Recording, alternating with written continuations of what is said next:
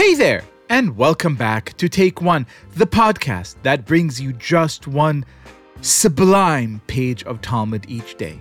'Tis the week after Christmas and before New Year's, and all through the podcast, people need some time to rest.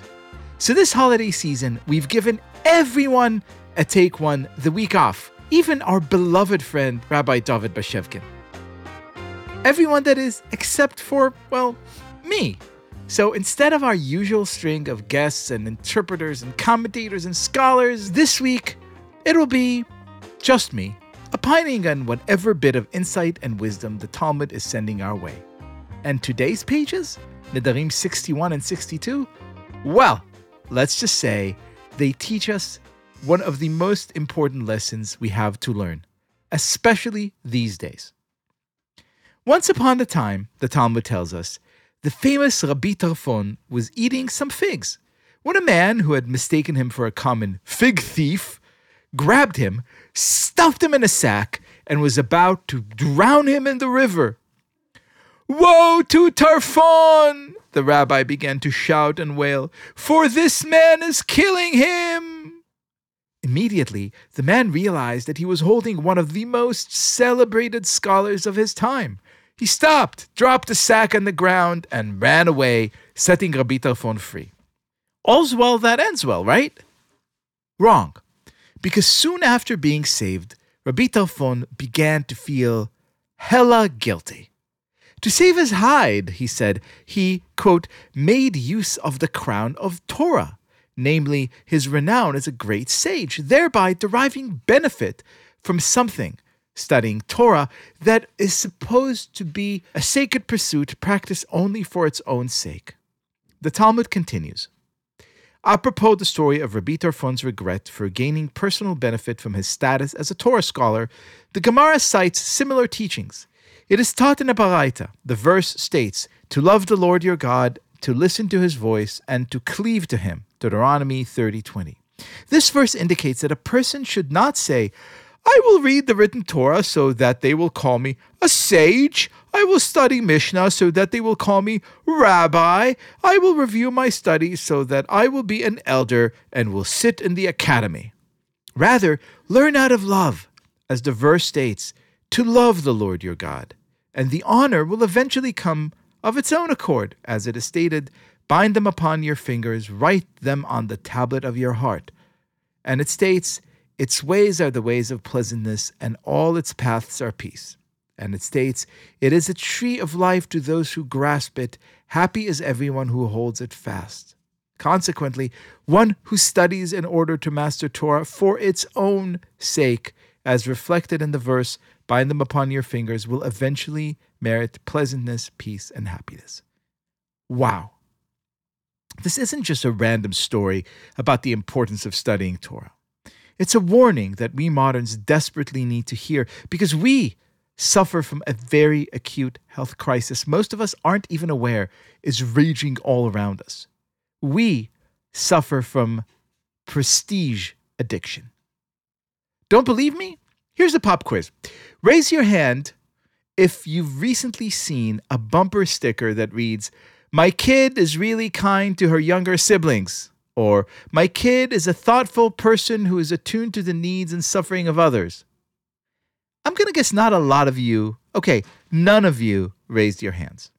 All right, next question.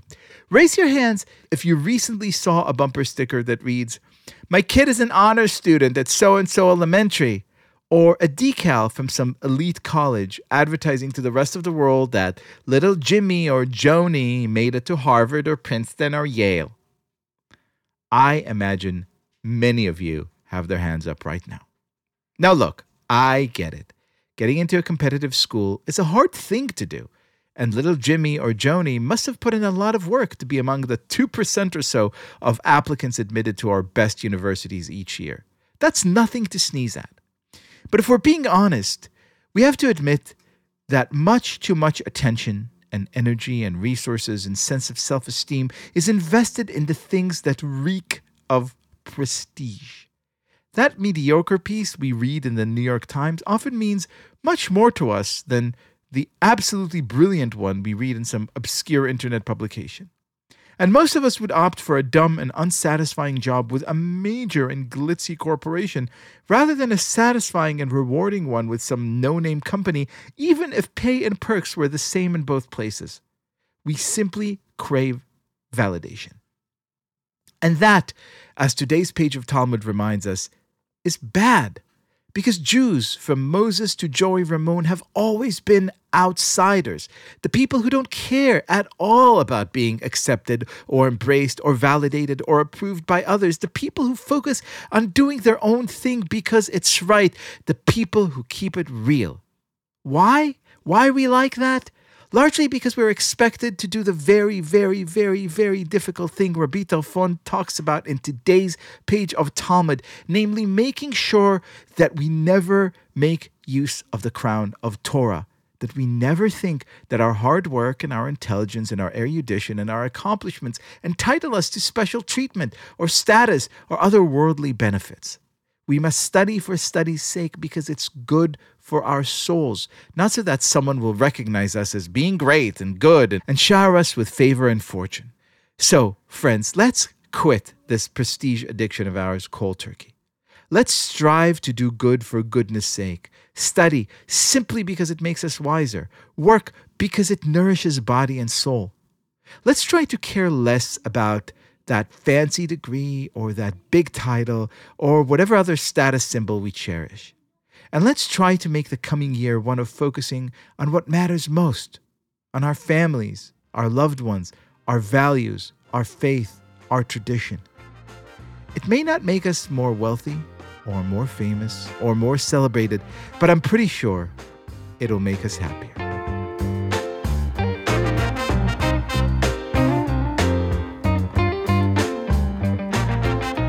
This has been Take One. If you enjoy the show, and I hope you do, please go and rate and review us on iTunes or whatever platform you use to listen to podcasts.